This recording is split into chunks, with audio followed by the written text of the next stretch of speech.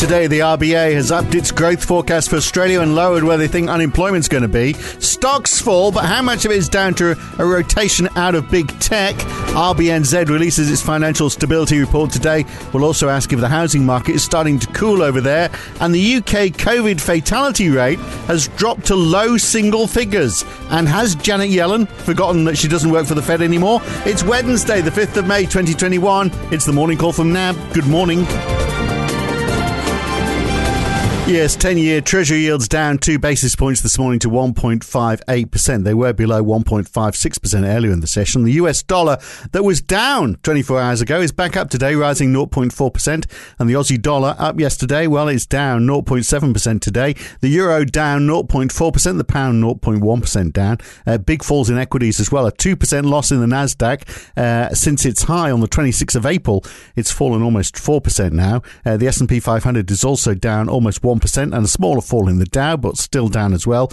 Big losses in Europe as well, with the DAX down 2.5%, the CAC down 0.9%, the FTSE 100 down 0.7%, and rises in oil too, up 1.9% for Brent and WTI. And the VIX, the volatility index, shot up in the middle of the session from 18.3 up to as high as 21.8, although it has to be said it has been at its lowest levels over recent days or recent weeks, really, since the pandemic started.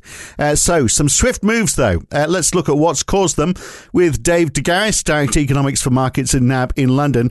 Dave, it was Janet Yellen what done it, wasn't it? Speaking like she was still running the Fed and saying that basically rates will have to rise to stop the economy overheating. Has she forgotten that she has switched jobs, do you think? Well, that's what a lot of people were wondering when they saw that headline. In fact, that was what I was wondering, and speaking to some of my colleagues about did she really say that?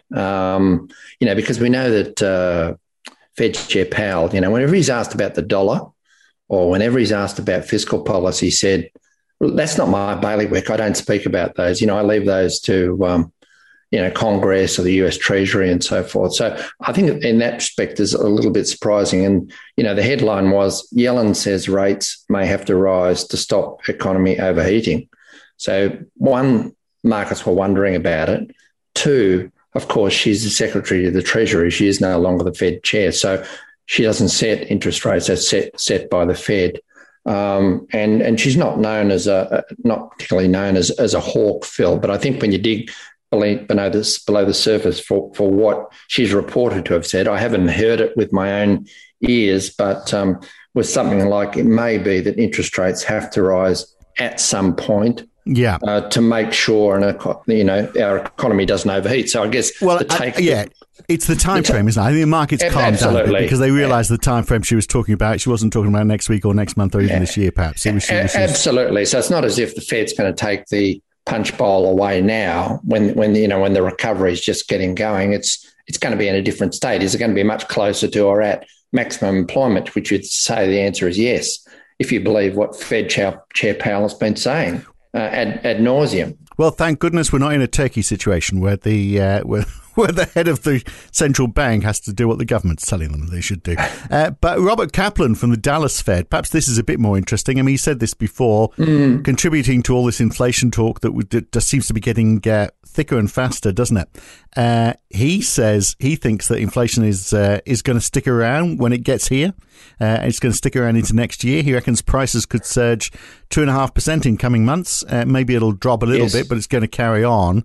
And he's worried about not only that inflation sticking around and pushing up consumer prices, but also asset price inflation brought about by QE if they don't adjust their asset purchases. And so he says they should be doing that sooner rather than later, he reckons. Well, indeed, he is more at the hawkish end. And I think the market, took those recent comments in a similar way. So, he's definitely at the more hawkish end. Of course, he isn't a voter on the FOMC. Of course, he sits around the table with all the other members, but he's not a voter on the FOMC this year. But certainly he is more worried about excess risk-taking. He is more worried about the inflation outlook. And, of course, that's his view. But it's interesting, Phil, it came on a day when we also had a speech from Mary Daly she's the president of the San Francisco Fed, and she was saying the US is a long way from digging out of its COVID-19 hole, sees inflation spurt as being transitory. A little inflation would be a good thing for us. we're a long way from reaching our jobs and price goals. So quite the opposite point of view, I would have thought. And of course, that's much more aligned with the message that we've heard from Powell as recently as last week. Yeah. Well, someone's going to be right, aren't they? We know. We just have Indeed. to choose who. I mean, she's right, isn't she? A bit of inflation, when you've got people in debt, and obviously we know there's people who are not in debt and they've actually saved, but there's a whole load of people and businesses in debt, then a bit of inflation obviously helps, if you can inflate they away want some of inflation to be higher. Yeah. They want inflation to be higher, and they want, that's what all this, and they want it to average 2% over a longer period, so that they want to overshoot for a while. Yeah, absolutely. Now, those falls in equities that we've seen today, they actually do reflect the recovery, don't they? Because it's not not all equities are down. It's a rotation out of big tech stocks. We've got industrials, energy, financials all going high. It's just they've not gone high enough to offset the fall in tech. So it's a market shifting to reflect where we are with the recovery. I think you could mount that argument. So right as I look at the screen now, Phil, the Nasdaq is down over 2% on the day, and inevitably we try and attribute day and intraday movements to what is said and done. But certainly the Nasdaq is down over 2%. The S&P by less, it's down by less than 1%. And if you look at the broader indexes, the Russell 2000 down by 1.5%, the Wilshire 5000 down by 1.2%, the transport index down, which some people say is one of the best cyclical barometers, has hardly changed today. So you could say it's that rotation argument that's going on there as the market seeks to rebalance. And we know the Nasdaq tends to be more sensitive to interest rate news. Now we had a big fall in the Aussie dollar. It's just above 77 US cents, but it dipped below that, didn't it, during the day yesterday? The tack taken by the RBA yesterday, won't have surprised anyone, but maybe the trade data just before the RBA did. We saw exports falling 2% in March, imports up 4%, so all up, quite a fall in the trade surplus. At least we've got a trade surplus and it's quite healthy, but it did dip a little bit. I think when you look at the trade surplus, often a bad trade surplus number is evidence of a stronger economy. In other words, the surplus reduces or the deficit goes bigger when the economy is going strongly because it just sucks in imports, more. Right? Yeah. Buying more. Exactly. So I don't think that would necessarily be seen as a bad thing as far as the economy is concerned. So, it also came with, more reports of rising house prices, strong housing finance, including from investors. So the housing market is just going from strength to strength at the present time. So the Aussie, it just in the past, for a few weeks now, seems to have been as much reflective of the day-to-day movements in the US dollar as anything else. Just look at where iron ore is right now, still trading in the 180s to 190s. So it's still at very elevated levels. And even today, Phil, oil is up and base metals have made gains, even though we have seen equity markets jittery today. So we're going to see their full forecast. We know that they are pushing their targets up for growth, and we'll get the full forecasts on Friday. Yes. And they've lowered their unemployment rate forecasts as well, haven't they? Well, indeed. They've added 1%, more than 1% to their forecast for growth this year. They've lopped another percentage point off their forecast for the unemployment rate to 5% at the end of this year. That was 6%, and 4.5% at the end of next year. Hardly changed the inflation forecast, put 0.25% or so onto that, but only see it getting to 2% at the end of their published forecast horizon, which is mid-2023. So the situation they will face in July when they review the yield curve control is that, the numbers have been improving.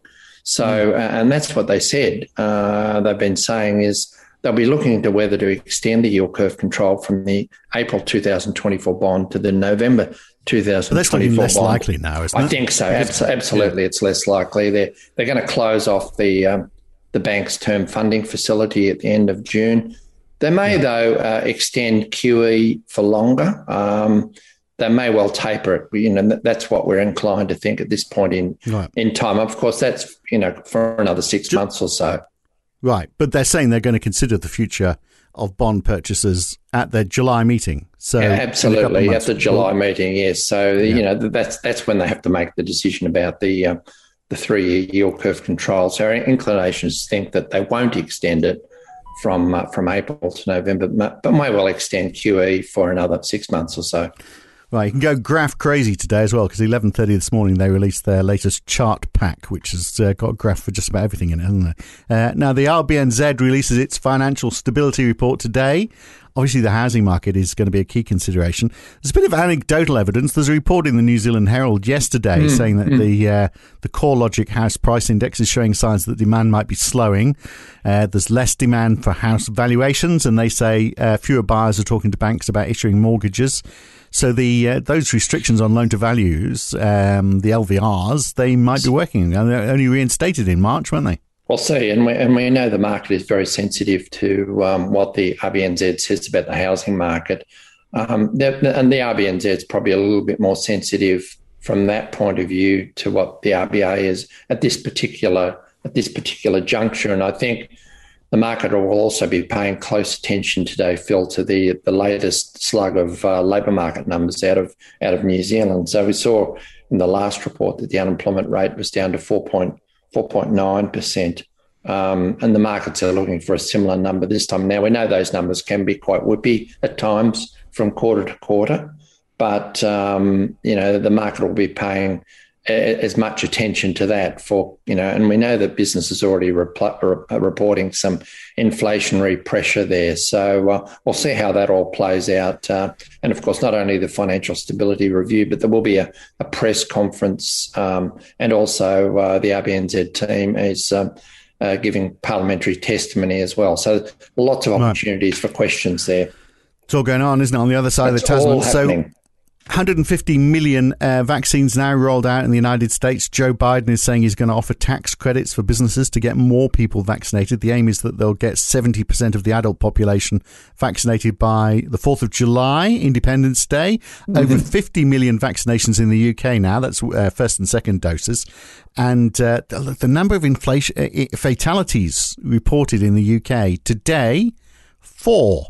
I mean, at the peak in January, we were looking at 1,800 a day. Yes. We've been on single figures for the last few days now. So I just wonder whether the Bank of England, when they meet later on this week, whether they're going to be talking inflation or hearing more talk of inflation and an overheating economy, if the UK bounces back quickly, which it could really do with these sorts of numbers, couldn't it? Indeed. I think the government is rightly walking a cautious line at this particular point. The last thing that anyone wants at this point is to go into another lockdown. But as you say, Phil, the infection numbers, the hospitalisation numbers, and thankfully mortalities continue to fall. As you say, 1 or 4 from well over 1,000 is absolutely remarkable. So obviously the lockdown has been the big factor there, but it's hard not to believe that vaccinations are also playing some part in this trend that we're seeing right now. And obviously that's going to take time to confirm, but the situation in the United States and the situation in the UK, Israel, would add a bit more evidence to that view as well. Exactly. Now, ADP employment numbers today in the United States, the ISM Services Index, we know they're both going to be good. 1 million or more jobs a month is what they're aiming for in the United States. Of course, if it happens too quickly, then people might start shouting inflation even louder, mightn't they, if we get the numbers bouncing back too fast? Jumping at shadows again, frightened of growth, and we've seen that with the market and monetary policy expectations. But can't forget that even as far as stocks are concerned, Phil, that we may have some rise in yields, but the earnings side of the stocks doesn't change. I mean, that presumably does improve as the growth comes back. But the market's expecting that ADP number to print around 860,000. So as you say, expecting even 1 million on the payrolls on Friday would not be a surprise. I think the consensus is almost on 1 million now for April, and the next couple of months going to be the same or even better, I think.